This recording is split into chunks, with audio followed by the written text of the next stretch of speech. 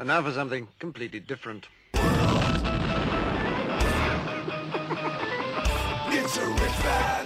Forget everything you've been told by others before. Get ready for the real deal, the full story. Real talk about money, markets, life. Now, it's The Real Investment Show with Lance Roberts, presented by RIA Advisors.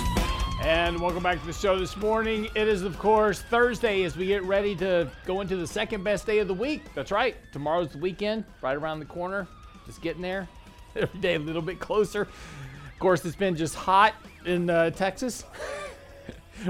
This heat wave is already coming in, and this is just, by the way, just if you're from California or New York and you've moved to Texas recently, and we appreciate you being here. It's great. Just understand that where we are right now in the cycle is we're in the preheat mode for Texas. So, it's going to get hotter as we get to the summer, but yeah, it's already starting to heat up here. Energy prices continue to go up, electricity costs going up. This is all the inflation problem that we talk about that consumers deal with. Of course, we've hit record gas prices now for the last 30 days. So out of the last 31 days, we've had record gas prices, 30 of 31 days. Today's a new record for gas prices, inching very close to that $5 a gallon national average. So now, depending on where you live, now average is the average, right? So in some states like Texas, gas price is a little bit lower. Other states like California, you're paying a whole lot for a gallon of gas. So again, kind of going up everywhere. But even the cost of charging an electric Tesla is now going up as well as electricity costs are on the rise. So you're not getting away from it no matter where you go. And I thought it was interesting, the White House still trying to claim that record gas prices are a Putin tax. This really has very little to do with that in general. There's some part of that is true, but there's a lot of other problems and factors that are going into the rise in gas prices, and that's been primarily a contraction of leases available, making it harder to drill for oil companies and domestically to increase oil production, and of course the shutdown of pipelines, etc. Those have all been the contributing factors to crimping the supply of oil that we have. And again, remember, just a couple of years ago, we were a net exporter of oil. We had too much oil. We're exporting oil because we have that excess capacity. Now, this is the problem with not having enough. So again, it's not just Putin. Sure, Putin and the Russia-Ukraine invasions having some impact on oil prices, certainly not helping by any stretch of the imagination, but there's more to this story than just blaming this on Russia. High inflationary issues, not a function of Russia at all. That's all that monetary policy that we did a couple of years ago, increasing demand at a time where you have no supply. That's increasing the inflation run. We'll talk more about that this morning because apparently we touched on this yesterday a little bit. We'll get into it more with Michael Lebowitz this morning, but Janet Yellen, apparently our Treasury Secretary, has either forgotten basic economics or is just stupid. One of the two. We'll get into that this morning. But turning back to the markets here, yesterday, markets really traded lower yesterday. And I thought this was interesting, and this is also something Mike and I will talk about a bit this morning. The market sold off yesterday, kind of opened up a little bit yesterday morning, and they kind of really fell about 1% by the end of the day on comments from the SEC. Now, this is Gary Gensler. He's the chair of SEC, and he was at a speech yesterday talking about making the retail trading space, right? He wants to make the market a fair place for investors. And I think that's a wonderful idea. Now, the likelihood of this actually occurring is slim and none because, remember that Secretary Gary Gensler Chairman Gary Gensler is a political appointee as the head of the SEC. But and so when it comes time to get reelected, of course, Wall Street contributes a lot to political campaigns. A big chunk of the political campaigns that they get their money from comes from Wall Street.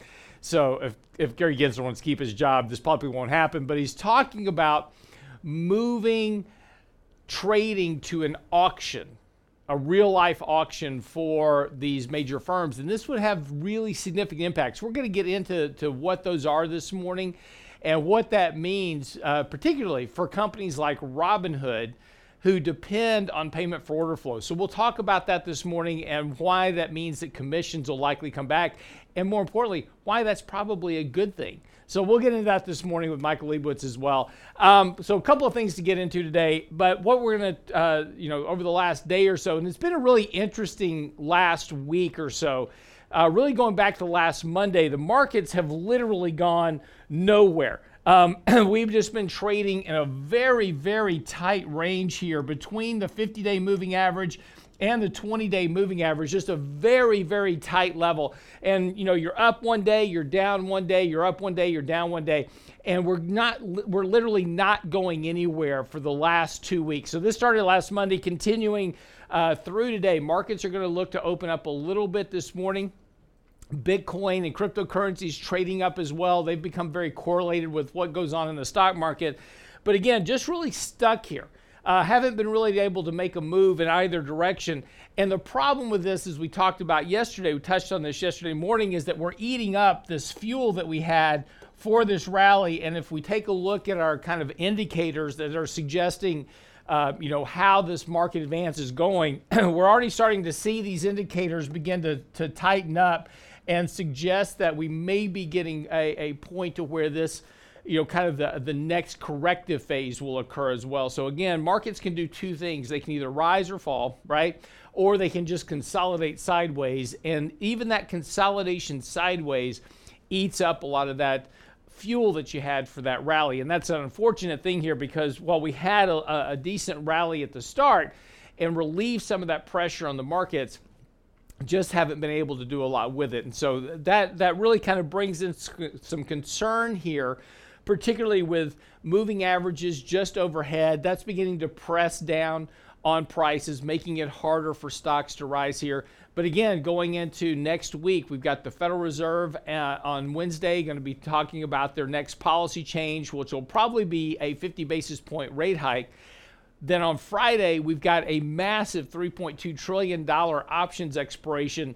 That can really affect the markets either direction. You either have a market that's down a lot or up a lot that day, depending on how these contracts have to get rewritten and pushed out for the next cycle. Again, so that's going to increase a whole lot of volatility next week. So I really don't expect much from the markets between today and next week, again, other than just a lot more up and down.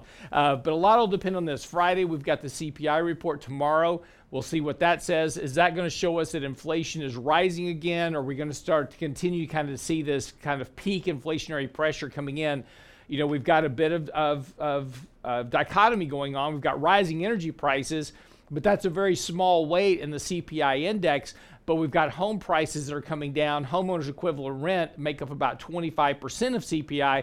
So once you strip out food and energy, we may see weaker inflationary pressures. We'll see. Again, there's a lot of inputs into this, a lot of variability, but we'll see what CPI prints tomorrow.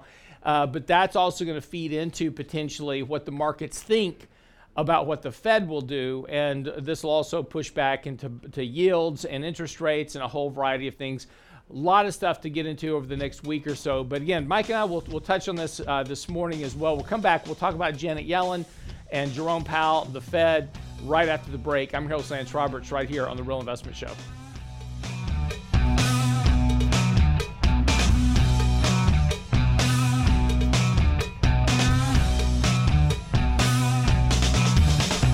Life is an illusion. Can't you see that love is everywhere? Step into the confusion. Can't you hear the sound that's in the air? It's rock and roll. It's rock and roll. It's rock and roll. It's rock and roll. It's rock and roll. It's rock and roll.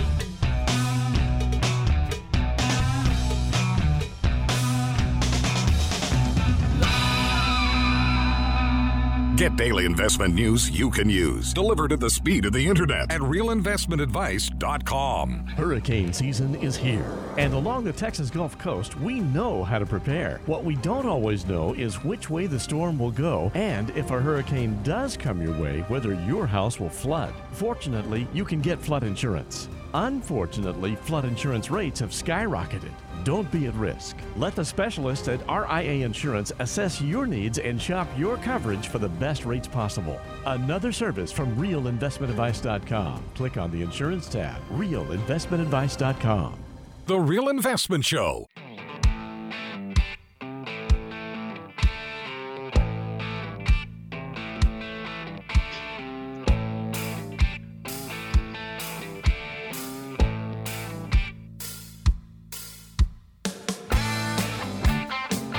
And welcome back to the show this morning. It is 6:17 as we get things underway here. Michael Leibowitz joining me this morning as well to talk a little bit about, all things markets and finance, of course, as always. But I wanted to kind of kick off the segment talking a little bit about Janet Yellen yesterday. We touched on this yesterday morning, and actually it got me so fired up I'm writing an article on it. But it was interesting. So they're questioning Janet Yellen now. If you don't know who Janet Yellen is, she is the former head. She was the former Fed chairman prior to Jerome Powell. She succeeded Ben Bernanke. And then she was smart enough to bail out of that seat before we got into 2018, and Jerome Powell kind of took over the ship since then and has just had one kind of crisis after another on his hands. But Janet Yellen was promptly moved into the seat of Treasury Secretary by the Biden administration because she's a big supporter of the administration. And, so she's been trying to defend a lot of the policies coming out of the White House and have been talking up things like, the Treasury Secretary's responsibility to get involved in climate change and a variety of other issues that have absolutely nothing to do with that job, but weighing in. Anyway, so she was being questioned yesterday about inflation, and they said, "So what's what's causing all this inflation?" Of course, the narrative from the White House has been this is all Russia's fault that we have inflation, but that's really not the case, considering that we had inflation well on the rise way before Russia was even an issue this year. Right? Inflation was rising back in 2021. And, there's a direct correlation between, the injections of $5 trillion worth of liquidity into the financial markets and the economy and this inflationary spike. But Janet Yellen claims that no, Biden's Build Back Better plan and his American Rescue Plan had nothing to do at all with creating this inflation. And, I was just sitting here, thinking about it. I was like, here's somebody who was the former Fed chair, supposed to be an economist, and really doesn't either remember or want to admit to the very basics of supply and demand of economics. It's quite funny how political they get when they change seats, huh? Yeah, exactly. It's she's saying what she has to say from her seat, but many economists out there on both sides of the aisle, I think, clearly understand that this is largely a function. Russia is playing a role in it, but it's largely a function of the policies of the pandemic policies in which not only did the Fed run $5 trillion of liquidity, but the government printed it all. Right. So a lot of people like to say the Fed printed. The Fed doesn't print a thing. Right. It's the money is always lent into existence. So money starts with a loan. And the U.S. government borrowed $6 trillion over that 1.5-2 year period, which is astronomical, even compared to astronomical deficits. Exactly. And that's your money printing. Abetted, the Treasury is the one that went into the bank with the gun, but the Fed was right out front with the car running, helping them out every bit of the way. Yeah, that's a good analogy of that as well. And I thought it was interesting, though, she's talking about this fact that we have inflation, and it's not the problem of this kind of money printing that we're talking about here, but she goes on to make comments, suggesting that, well, this is, and of course, this was also, she got thrown into the bucket with the Fed talking about transient inflation. Now it doesn't seem to be so transient anymore. So now she's backpedaling and saying, well, inflation's not transient, at a time that probably we've just seen the peak of inflation within a month or two, right?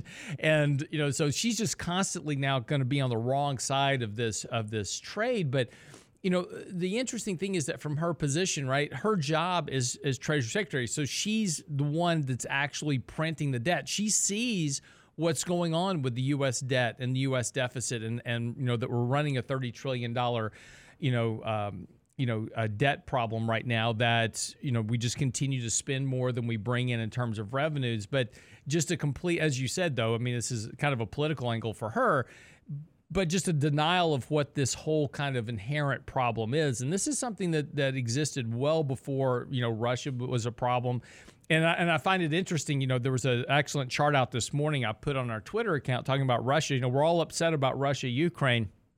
And we supposedly have these sanctions on Russia where we're not supposed to be buying stuff from them, but yet imports into the U.S. from Russia are strongly on the rise for the last 3 months. So, despite the fact that we're very angry, we still need to buy stuff from them. So, the imports coming in. It's not just the U.S., though. It's Denmark. It's most of the Eurozone countries. Their imports are just surging coming out of Russia. So I'm not so sure what the penalties are on Russia right now economically, because we're still buying a lot of stuff from them. Just on things we don't need to buy. Yeah, exactly. Maybe that's the case. So, but yeah, I do think I do think though that her stance is interesting, because again, as we talk about monetary policy and as we talk about the Fed, needing to hike rates and trying to quell this inflationary pressure, we've got this, this idea that it's all Russia, but if we can if Russia solves their problem ultimately, and this will, whatever's going on between Russia and Ukraine, whatever the end game of this is, it's going to end eventually. And the question is when it ends, how soon does it end? And then what's the time that it takes to just kind of get things back to normal? Because, we'll ease up sanctions, oil will begin to flow again, oil prices will come down again. But this is always that cycle we get into, Mike, where we think that things are just going to go in one direction.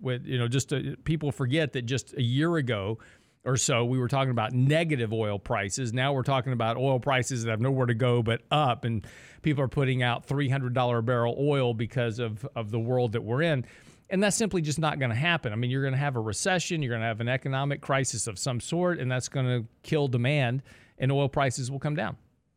Right. And I think when you kind of look back on the last couple of years, the problem is that the government wants to manage the economy. They want to manage economic growth because it fits into their narrative. And this is true across the aisle. They all want to manage the economy. And, early 2020, the economy fell off a cliff. So the government came in and they bombarded it with money, and the money was spent. And we can debate that all day on whether the right thing was done or the wrong thing. And depending on where you are in that political spectrum, from libertarian to communist, there was some role the government probably had to play there in early 20. Mm-hmm. But the government kept going, and they kept going. And it was 2021, I think that was the late 20 and early 21. The economy was coming back as quick as it could. There were still a lot of things shut down, and it wasn't going to come back fully, but maybe we should have just accepted that. That's the price we had to pay for protecting ourselves from a health perspective. And it was going on around the world. It wasn't just us. And we knew that supply lines were really problematic, especially in some of the foreign countries where we import a lot of our goods from. But the government just kept their foot on the gas pedal because they wanted to sell the narrative that everything was back to normal. Right. Nothing was back to normal economically. Nothing was back to normal health-wise. But that was the narrative, and they did it, right? Despite nothing being normal, they got economic data not only back to normal, but back to 40-year type record levels. Right. An economy we've never seen before. And there's your inflation, right? So now they got to fight inflation. And how are they going to do that? They have to slow down the economy. Right. Well, and again, this is, and of course the question becomes is, how do you navigate that landing, right? It's the hope is always that the Fed will be able to kind of guide this airplane that's, pointed, nose down at the earth at this point and say, okay, we can put this back on a glide path and slow this thing down and have a nice soft landing and everything will be good. Unfortunately, it just never really kind of works out that way, because they're working on lagging data, and what we're seeing real-time data telling us is that the economy is slowing down a whole lot more than what the Fed is probably thinking it is. and this is always it's kind of always the problem, is that they start doing these things. They're hiking rates, they're reducing liquidity, which all starts next week, by the way, that, leads to that problem. Either you get something breaks in the credit market, the housing market collapses, whatever it is. And that causes this much more drastic slowdown than what people were thinking. And then they're in the problem of being caught flat-footed and having to backpedal, trying to fix things, but then it's too late. And I think there's zero appreciation for us, for Lance, you and I and Brent and everyone listening to the show. We are the consumers, and the consumers are at least 2/3 of the economy. And I think what most economists do not appreciate, because most economists make a couple, 200,000, 300,000, 400,000 a year. Some make a lot more. They all work for the big banks on Wall Street, or they're at the Federal Reserve, where they're doing very well for themselves as well. They don't appreciate the plight of the consumer, the struggle that when we're all getting pay cuts, right? Unless you're getting 8%, 9% raises, your pay is being cut. It may not seem like it because you got a 5 or 4% raise last year, but your pay is being cut and you're struggling. Mm-hmm. And this isn't just the lowest income classes. This is working its way up through the middle classes too, and probably even to some degree to the upper classes. Yeah, that's right. It's interesting too. One last thing here on Janet Yellen before we pop off is for the break is that, she said that, the money that was spent by the Biden administration didn't cause the inflation because there's inflation everywhere in the world. But there's a chart that's out. We put it out on Twitter yesterday showing that the inflation in the U.S. is about 5 times as high as it is everywhere else in the world. And it's not surprising that everywhere else in the world has inflation because we import so much stuff from other countries. Germany's like, what, a $3 trillion economy, and we've got a $20 trillion economy here in the U.S. So, yeah, if we start importing stuff from Germany because we're all buying stuff, guess what they get? They get inflation. So... You can't make this stuff up. You really can't. Gotta love Janet Yellen, though. Every time I see her, I just think I'm going to get some cookies. Grandma Yellen. Anyway, be right back after the break. Hey, we're going to shift gears, talk a little bit about SEC Chairman Gary Gensler and what he said about making Wall Street a fairer place and what that might mean for you. We'll be right back after the break with Mike Leibowitz. Don't go away.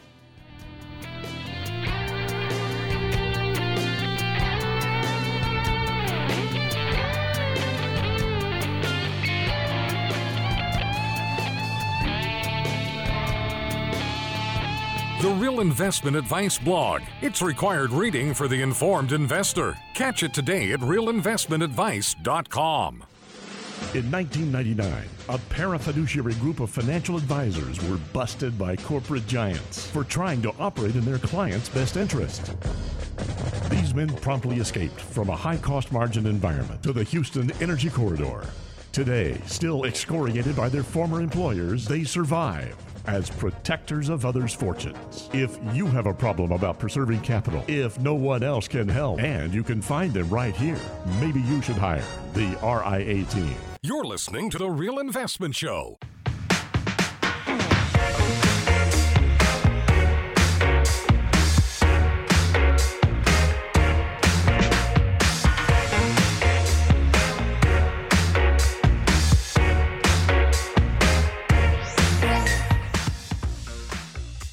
And welcome back to the show this morning. Michael Leibowitz joining me. So over the last couple of days, there's been initially some rumors, and then yesterday at a speech being put off by the SEC chairman, Gary Gensler, talking about making Wall Street a fairer place. So, and we have to go back here for a couple of years and just to kind of remember kind of what brought this to a head. Of course, this all began a couple of years ago with the whole GameStop incident, the meme stock trading, Robinhood shutting down trading on some stocks because there was order flow problems, so forth and so on. But part of this whole discussion that we're talking about goes back to a issue that has actually been around for quite some time. And that is this idea called payment for order flow. And we've written a couple of articles on this previously. And what payment for order flow is simply this. Mike has a brokerage firm. He's Robinhood as an example. And he's going to take in retail orders from retail investors. So what he does is he's got everybody coming in. They're all wanting to buy, GameStop or Yahoo or whatever, right? So they're all wanting to buy a stock. He bundles these orders up very quickly. This is all happening in microseconds. So there's, 5,000 orders coming in to buy ExxonMobil, whatever it is. He bundles that block of orders up, and then he sends it off to another firm, like a Citadel Securities as an example, who will then execute that trade onto the exchanges. So they go out and they buy the shares of ExxonMobil, and then they send the shares of ExxonMobil back to Mike and the Robinhood app, and then he allocates those shares across all the accounts. So in a matter of a few seconds, you see the shares of ExxonMobil show up in your account, and you're none the wiser. Well, what happened, though, is that when Mike sold that order flow to Citadel went out and executed a trade before that against that block of shares coming in, either long or short, whatever they were doing, and they made a profit on that. And they do that, and then they pay Mike a payment, right, for this order that was given to them, of which they profited from. Now, they wouldn't pay Mike this fee if they weren't making money on the other side. So something has to be happening here. Just logically, it tells you that if they're paying Mike $100 million a year, which is what Robinhood got, if Robinhood's getting $100 million from Citadel for order flow, something has to be happening with Citadel Securities and that order for them to make a profit, right? This just makes complete sense. So this has become much more of a point of contention, but this payment for order flow is why you get free trades. And it's not just Robinhood doing this. It's Schwab, it's Fidelity, it's everybody.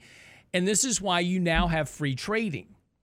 But it's not free because you're not really getting best order execution. Yesterday, Robinhood was down sharply because what Gary Gensler's now talking about is in order to fix this problem, we need to get rid of payment for order flow. And he's right.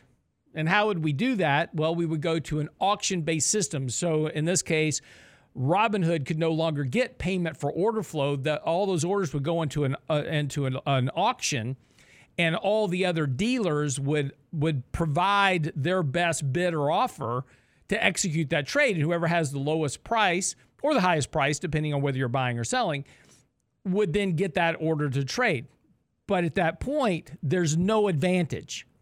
Right? A firm can't front run that order because they're giving you the absolutely best price for doing that, which means a couple of things. And we'll talk about what those issues are and what that means to you here in a second. But I want to let Mike weigh in on this issue first. Mike, how are you this morning? Good. I think what he's doing is outstanding. I think they needed to do this years ago, and they haven't, and it's great. And what's been going on in the markets is very misleading. It's, in most other industries, whoever regulates them would be all over them because they're essentially false. The price you pay is not real. Mm-hmm. So you go in to buy Exxon at market. That's how most individuals buy a stock. They buy it at the market, and you look up and you say, okay, Exxon's $100 a share. I'm going to buy it. Well, you end up buying it at 99.99 cents or 103 cents or whatever it is. And you think, cool, I got it at market. And even better, I don't pay commissions anymore. I'm winning. I'm a big winner. That's not what's going on. The price you pay is not really the market price. The market price was somewhere lower than that. So yes, you're not paying a $5 or $8 commission, whatever they were, but you're paying pennies a share. And that's where Citadel, for one, gets the $100 million to send Robinhood the money. Right. Citadel, by the way, is making more than $100 million. Oh, yeah. Right. They're not being very generous in giving Robinhood all they're making. So they're making, I don't know what they make, but it's a lot more than $100 million. Those are the pennies that they're taking from investors. And go ahead. It's not just Robinhood. It's all of the brokers. And if you notice, they all went down to zero commission. And it wasn't just about keeping up with Robinhood. It was because they were making a lot of money on the order flow. Yeah. And here's what's really interesting about this. So Citadel is by and away the largest payment for order flow firm on the street. They make billions every year paying for order flow. Why do they do that? Obviously, because they make billions, right? So if I can pay for order flow and make billions, I'll do that all day long. But here's the interesting thing. In 2004, a letter from Jonathan Katz to the SEC. He states, because payment of order flow creates fundamental conflicts of interest that cannot be cured by disclosure, the Commission, the SEC, should ban payment for order flow altogether. It is crucial that this ban include not only exchange-sponsored programs, but also payment for order flow arrangements entered into privately between order flow providers and market centers.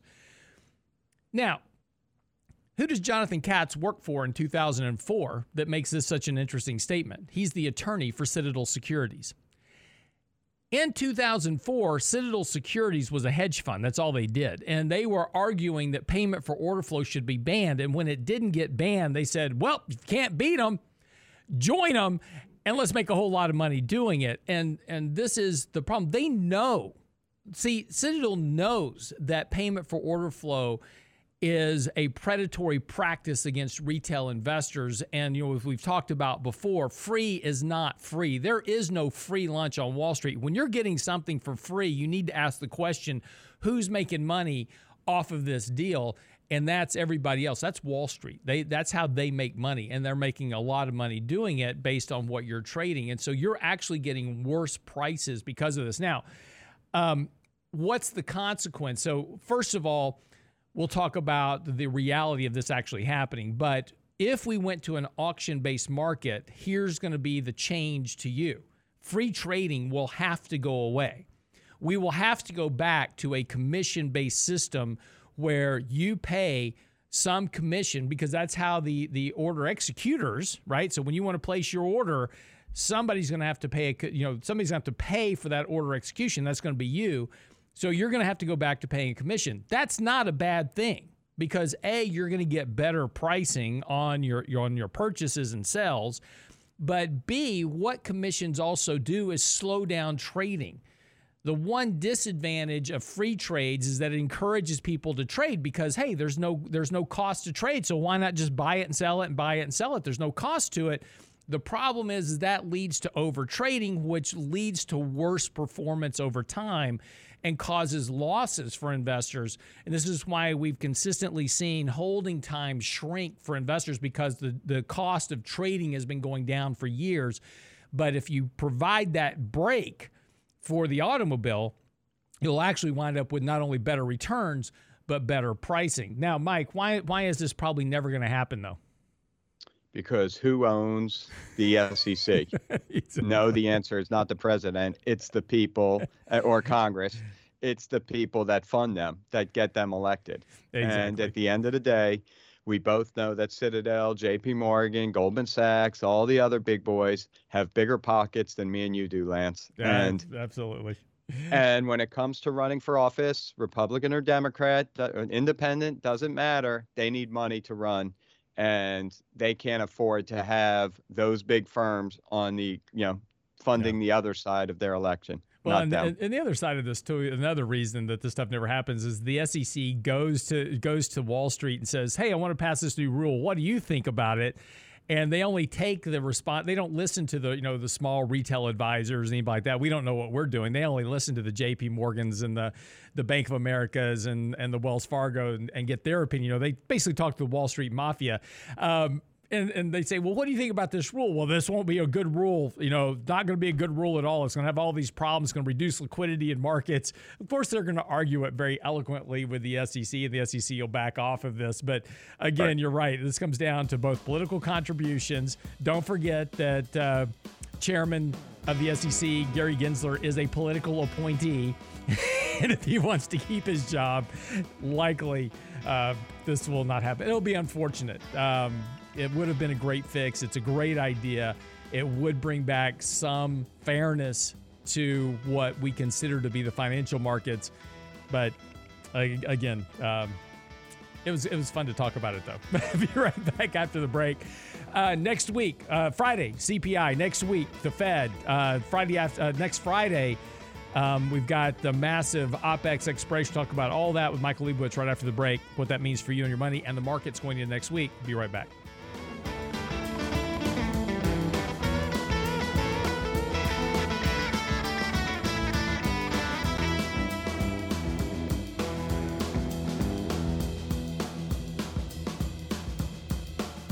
Get daily investment news you can use, delivered at the speed of the internet at realinvestmentadvice.com. Hurricane season is here, and along the Texas Gulf Coast, we know how to prepare. What we don't always know is which way the storm will go, and if a hurricane does come your way, whether your house will flood. Fortunately, you can get flood insurance. Unfortunately, flood insurance rates have skyrocketed. Don't be at risk. Let the specialists at RIA Insurance assess your needs and shop your coverage for the best rates possible. Another service from realinvestmentadvice.com. Click on the insurance tab. realinvestmentadvice.com. The Real Investment Show.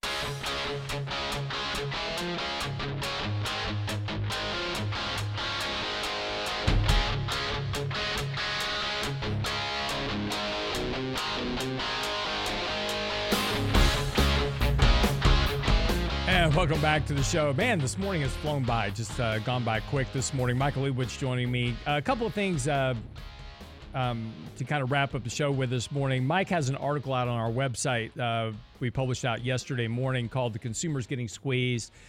It's a really good summary about where we are economically. And again, if you take a look at what's going on with consumer credit as a good example, $54 billion increase last month, $35 billion this past month. Consumers are just being tapped out at this point, having to go back to, getting into credit card debt just to make ends meet. And look, you're going to see a lot of articles out there, and I've already seen a couple of them come out, and they're like, oh no, the consumer's in great shape. And they show like the, household debt to income and ratios and things like this.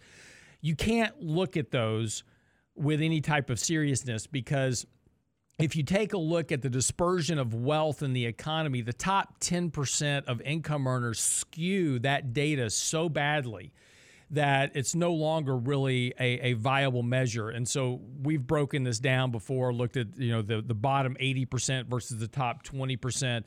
And if you get into that bottom 80% of the economy, those are the people that are driving the economy, because they spend they spend virtually all their paycheck just to make ends meet, versus those at the upper end, which have a lot of savings. And that's what's skewing savings rates, disposable income. So you've really got to break this stuff down into looking at strata. But if you start digging into the consumer spending data, which Mike did yesterday in his article, it's actually much more telling about where we are currently in the economy. Mike, and kind of a quick breakdown here. What was the conclusion of the article?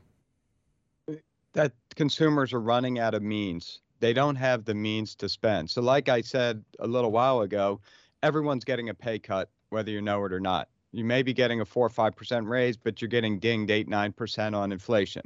So the question is, if you want to continue the life you had before, where do you get money to fill that 4% gap or so, right? Mm-hmm. You borrow money via credit cards. And like you just said, credit card spending has shot up.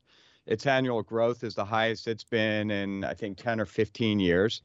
You draw down your savings. Savings are now down to 8 to 10-year lows. And that's not on an inflation-adjusted basis. They're actually, when you inflation adjust it, the value of those aggregate savings are even much lower.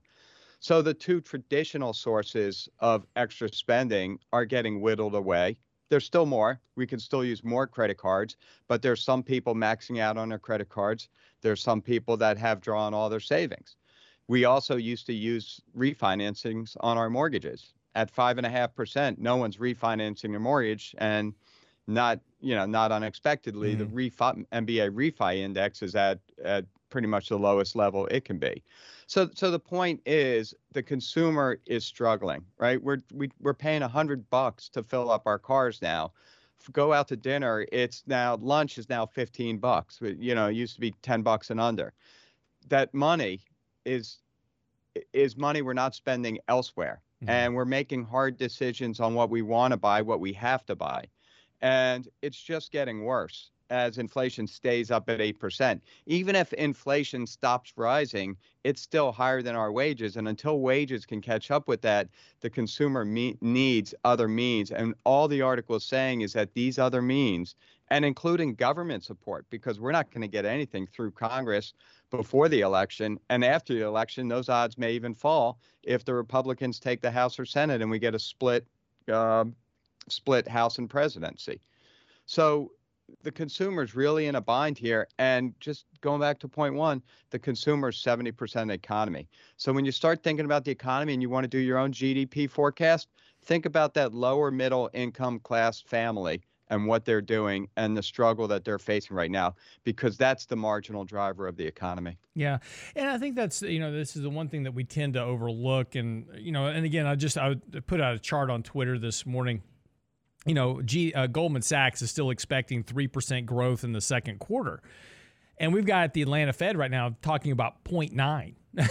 So, I think Wall Street is going to be, much more surprised about where we wind up. And again, even through the end of this year, growth rates are expected to be, Goldman Sachs has very high growth rates for the economy. But if you look at where we're trending currently, it is certainly heading in the wrong direction. And again, the longer that inflation remains high, which, at this point it's going to remain high for a while, these things aren't going to fix themselves overnight. This is going to continue to erode into consumer spending. And then, of course, the next thing that occurs that nobody's talking about is that at what point do companies start laying off workers? We've already seen hiring freezes picking up. But when do they start cutting wages and laying off workers to protect profit margins, right? I mean, that's, and then that makes it even harder for consumptive spending to stay up as we get further in. So there's really not a whole lot of upside here over the next several months. Particularly now we can shift gears to the Fed here real quick. Particularly with the Fed now looking to hike rates by 50 points next Wednesday, reducing their balance sheet by $60 billion this month, and then increasing that to $90 billion a month by August. You're just extracting more liquidity out of the markets. And increasing borrowing costs for consumers, really kind of across the board. There doesn't really seem to be a lot of upside here. No, and if you remember, first quarter GDP was negative. If we get a negative print in the second quarter, which will come out a little more than a month from now, that's a recession. Mm-hmm. So what's funny is I get a lot of people on Twitter saying, we're not going into a recession. There's not going to be a recession. The consumer's doing great. Well, the Atlanta Fed thinks that economic growth right now, based on the data they have, is 0.9% for the second quarter. And what we've seen from Target's a great example. Target warned us less than a month ago that they are having inventory problems. They have too much inventory, that their margins are getting cut. This was literally 3 weeks ago. They came back yesterday or 2 days ago and made those warnings even harsher. So something happened over the last 3 weeks that their inventories rose further, that their margins are going to get cut more. That's because the economic activity, especially for those lower middle class retailers, Target, Walmart, which again, that's what drives the economy. Mm-hmm. It's not the high end, the Rolls Royces, the Tiffany's that are driving the economy. It's where we go food shopping and to buy those essential items. They're the ones that are getting hit. And Target could not be more clear that there are problems. Yeah. And yeah, it's not just Target. It's Amazon talking about too much inventory, too much staff. Right. Walmart, too much staff, too much inventory. And it's not just inventory at those retailers. If we take a look at inventories for building supplies and retailers across the board in terms of clothing, apparel, et cetera, all those inventories have risen markedly. About the only thing that has a reduction in inventory is used cars, because those had gotten sold off and prices were very high, and now the replacement. People can't sell their cars because if I sell a car, I can't buy a new one. And so everybody's starting to hang on to cars, which is keeping inventories lean on used cars. But, that's about the only area where we're not seeing inventory starting to creep back up, and not just a little bit, but actually creep up pretty sharply into an oversupply status. Of course, that's deflationary, because how do I get rid of inventory? I've got to start discounting stuff. So, if I go to Target in the next few months, I may find some great sales and some stuff here sooner than later, but that's disinflationary in and of itself. And the housing market is really starting to turn around. Believe it or not, there's a house in my neighborhood that's been on the market for 2 months now. And there's nothing wrong with it. It's a nice house, and It's haunted. I wouldn't say the price is fair, but it's what it should be. All those houses where you live are like 100 years old, so they're all haunted. They're all haunted. This one's not haunted, it says. No, but the housing market. It claims it's not haunted. We'll see.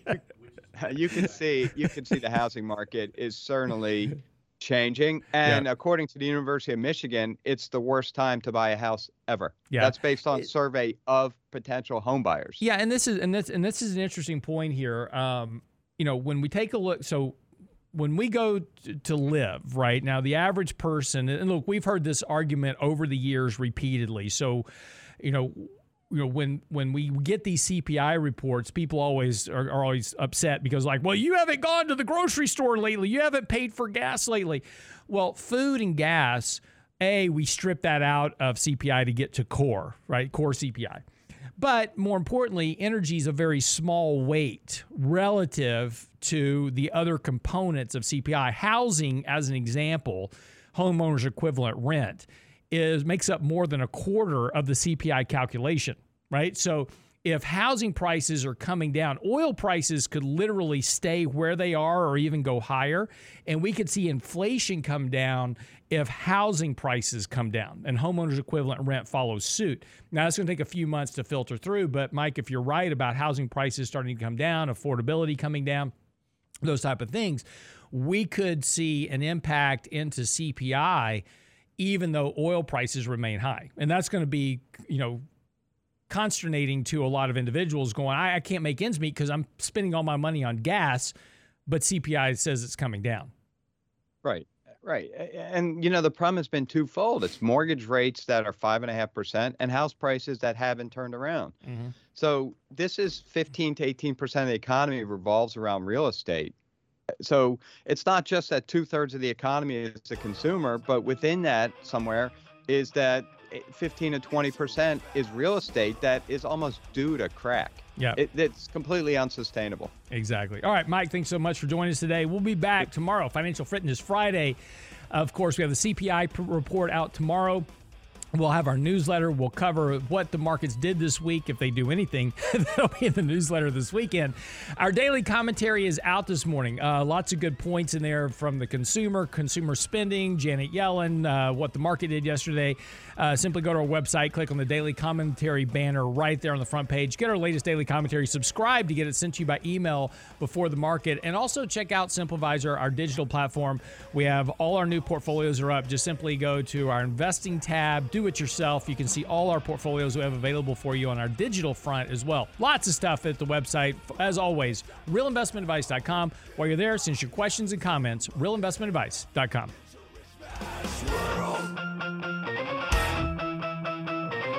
It's a rich man's world.